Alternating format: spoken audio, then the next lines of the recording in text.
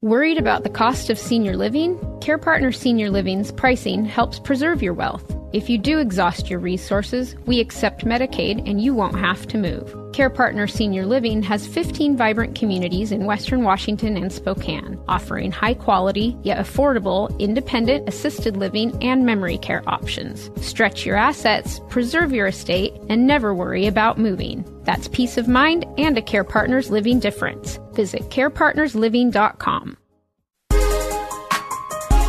The following podcast is provided by an approved senior care provider on the Answers for Elders radio network. And welcome back, everyone, to Answers for Elders radio. And we are here with the wonderful elder law attorney here in Washington State, Mr. Philip George. And he is based not only out of Whatcom County, yes, but he is licensed to practice all over the state of Washington, and he's as close as your computer Zoom screen. And we love talking to him today because we're talking about all the things that we all, whether you're 46 or 76, need to start thinking about. Retirement comes up really soon. And I know that for me turning 65, there were a lot of different things happening for me as I was, as I start to enter my senior years myself. And so looking at, and Phil, we talked about in our last segment about why it's important to set up goals, but we didn't really talk about the goals themselves. Would you kind of give us a little expansion on that topic? Sure, absolutely.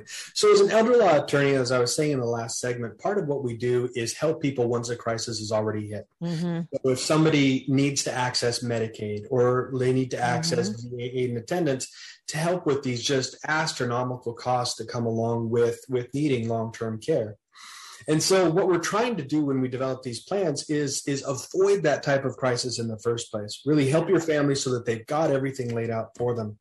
So when I talk to people about setting up their retirement plan, the reason that it's important to have goals is so that you can really form a direction, so that you can know what you're driving towards. And what it does is it helps people articulate their needs. Absolutely. Yeah, so I can kind of capture everything as people's situations change and their family dynamics change. And what's kind of funny, Suzanne, the goals that people have when I talk to families, and I've been talking to them for years about this now, there are three primary goals that families have when they talk about this type of planning, and it boils down to these things. One, they don't want to end up running out of money, either due to uncovered long-term care costs or estate taxes or something else. The second is usually that they don't want to be forced into institutional care against their wishes. And the third, almost invariably, is that they don't want to become a burden on their family. Or also a part of that is, I don't want my family to just start fighting like cats and dogs if something happens to me. And these are things that we can really help your family with. We can help you with all of those things. We just have to get in and set up this type of planning early. And a lot of things that you're saying are, this is the optimal goal for everyone, but usually it doesn't turn out the way you think it's going to, sadly. And, there's always things that will throw in your path. And somebody like you that already has the plan, you have an ability then to foresee when changes happen. I know, for example, mom may have Alzheimer's and dad's taking care of her. But all of a sudden, dad, who's been taking care of mom, you think mom's going to die first. And so you set mom up in like a special needs trust or something like that, so dad doesn't lose the house, right? And with medical care, which is, pretty common, or things like that has to happen. But here's the challenge with that is, what if dad dies? Right. So those are things that somebody like you can help with, a lot of the safeguards that, presumptions may happen. I'm also was aware not too long ago, some statistics that blew me away, that close to 50% of seniors that are in long-term care are actually being subsidized by Medicaid. Yes. And that tells me a lot about, the fact that many of us will run out of money. We're going to, and we're living longer and longer and longer and longer lives. So, when we look at like the baby boomer generation, that figure is likely to go up even higher. I mean, I'm assuming that would be the case, wouldn't it? Yeah, absolutely would. And the real shame of it is that if I have a married couple, if a married couple comes to me and one of them has dementia, I can move assets around and I can get that sick spouse onto Medicaid, usually in the space of about 3 months. And I can save virtually 100% of that couple's estate. Isn't that so important? It really is. It really is. The saddest day is always when I'll get a couple, they'll come in and they'll say to me, "Oh, Phil, this is a great day. We finally gave away all of our assets. Now we're poor." Doesn't that just make your skin crawl? Yeah, that Medicaid's going to have a field day on that one. Oh my goodness, absolutely! And you could have avoided it all just by sitting down and having a brief conversation. Yeah. Even with single people, it's a little bit harder. But I always tell people, even with single people, I am almost always able to save at the very least half of your estate just by using the same rules that have been out there forever about Medicaid. A lot of the same rules that very wealthy people use to move money around to avoid estate taxes. But there's a stigma that comes with Medicaid. There really is, where people think that Medicaid is a welfare program or something along those lines. And I really have to tell you, folks, that it's not that way. It was never intended to impoverish people to get onto Medicaid. It's something you've been paying into your entire working careers. And so what I would say is that it really would behoove you and your family to take advantage of it if you can, because those costs, those long-term care costs, well, I think the average in Washington is a little bit over $10,000 a month for nursing home care. Yeah. It's just ridiculous how expensive these things are. It is. Not to mention, medical bills and who knows what's going to happen in the future on, healthcare scenarios. It's just really overwhelming. And so certainly, that is a key issue. Also, a lot of families don't realize that if you served one day during wartime in the military, you qualify, providing you meet certain criteria. Yes. I think it's under, $130,000 in assets. Is that what the number is? See, I'm not the expert here. No, that's okay. When it comes to there are two different governmental organizations that help people pay for long-term care. One is Medicaid, and we just talked about that. Got to get down to $2,000, but that's just moving assets around. That's entirely possible. The other is the VA aid and attendance pension. And with VA aid and attendance, the hard part about that is they kind of give you a rough number to shoot for. It's not a hard number that you have to get to, and it's about $133,000. It's easier to get folks onto VA aid and attendance than it is to get people onto Medicaid, obviously, because the dollar amounts are higher. Sure. The issue with the VA that I have is that the VA payments themselves are limited. They're right around $2,300 right now for a sick veteran. And a sick spouse can get up to about $1,200 per month. Right. So I usually use them in conjunction with each other. Don't you still get your Social Security on top of it, though? Yes, you do. You absolutely. Where with Medicaid, they take all but about $50. Exactly.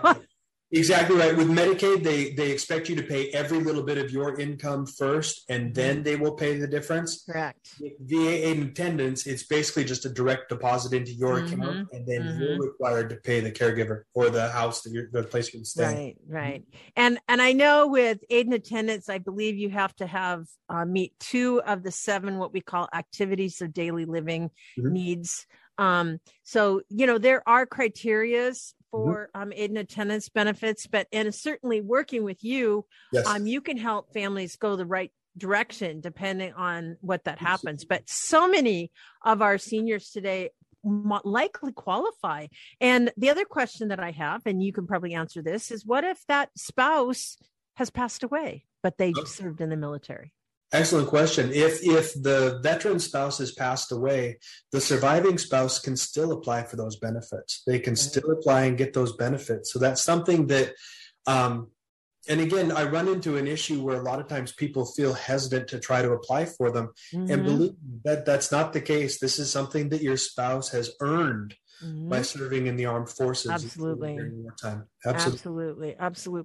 And then just really to come in, you obviously help families monitor because things change. Is that right? So do you find that goals change? Absolutely. Well, I would say that the overarching goals don't change unless something drastic happens within the family dynamic. If all of a sudden, let's say a child ends up becoming dependent upon drugs or alcohol or something, then the family's plan really changes. Sure. What I find more often is that the overall plan will stay the same. My job becomes, once people sign up and once we've created a plan for them, my job is to stay in touch as the environment changes around their plan. Absolutely. As the laws change, as it looks like there might be legislation that's coming down the pike that might end up, affecting what it was that we've done, as new options come up that might help them achieve their goals better. As those types of changes occur in the environment around them, it's my job then to introduce them to those to see if now they want to go in and tweak things a little bit. Absolutely. And certainly we want to make sure that, that the goals are matching and for what a family's values are, what they want according to their wishes. And so obviously you help them determine those in your seminars. Tell us a little bit about your seminars. Absolutely. And so like I said, on a monthly basis, we do estate and retirement planning seminars. And what I do is I talk to people about a new way to really approach retirement planning. And one, it's really about looking at things from more than just a legal perspective. I think what's really goes wrong a lot of times with people when they are doing their planning is they will just kind of plan in silos. For their legal, they'll just make a will and a power of attorney. For their housing thoughts, they'll just say, okay, I just want to have a home that's paid for and no mortgage. For their healthcare, it's just, I want to make sure I'm on Medicare. And what happens is when you plan like that, nothing really communicates. So the legal plan that you have set up doesn't coincide with your housing plan. Sure. It doesn't make sense. I'll have people call me and say, I want to stay in my home until the very end. And I say, well, you live in a beautiful 5-story home. How possible is that? Right. So that kind of planning, being able to think about all of those different nuances. And sometimes it is just bringing in an outside party really helps to attain those goals. Fabulous. And how do we reach you, Phil? You can reach me you can call me on the phone, 360-746-7169, or you can reach me at www.safeharborlegalsolutions.com. And you can always see me on Zoom. Well, we're very excited to have you here on the show. And Phil will be back in the next segment. And we're going to talk about, so why do estate plans fail? What are the things that you may be doing that may be a recipe for just disaster down the road? And so we're going to talk a little bit about those things in our next segment when Phil comes back right after this. We at Answers for Elders thank you for listening. Did you know that you can discover hundreds of podcasts in our library on senior care? So visit our website and discover our decision guides that will help you also navigate decision making. Find us at answersforelders.com. You've worked all your life, often serving others. Is it time for someone else to do the work for you? Hi, I'm Colette with Care Partners Senior Living. Our job at Care Partners is to serve our residents. No longer will you need to prepare meals, do housekeeping, or plan social events.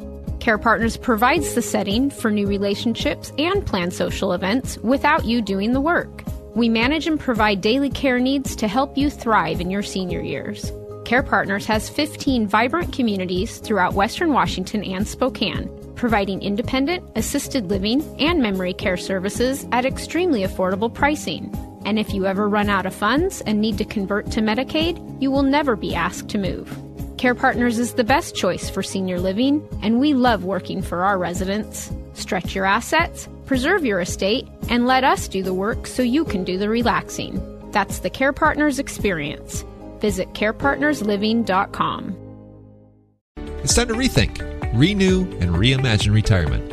Hey everybody, Jared Sebesta here, host of Retire Repurposed. Now, this podcast is about the non-financial parts of retirement, which many times can be even more challenging than the financial. We believe retirement is not the end, rather the beginning of what could be the most impactful, purposeful, and fulfilling season of a person's life. So don't retire, become repurposed. To listen now, search Retire Repurposed on your favorite podcast platform, Senior Resource, or Life Audio.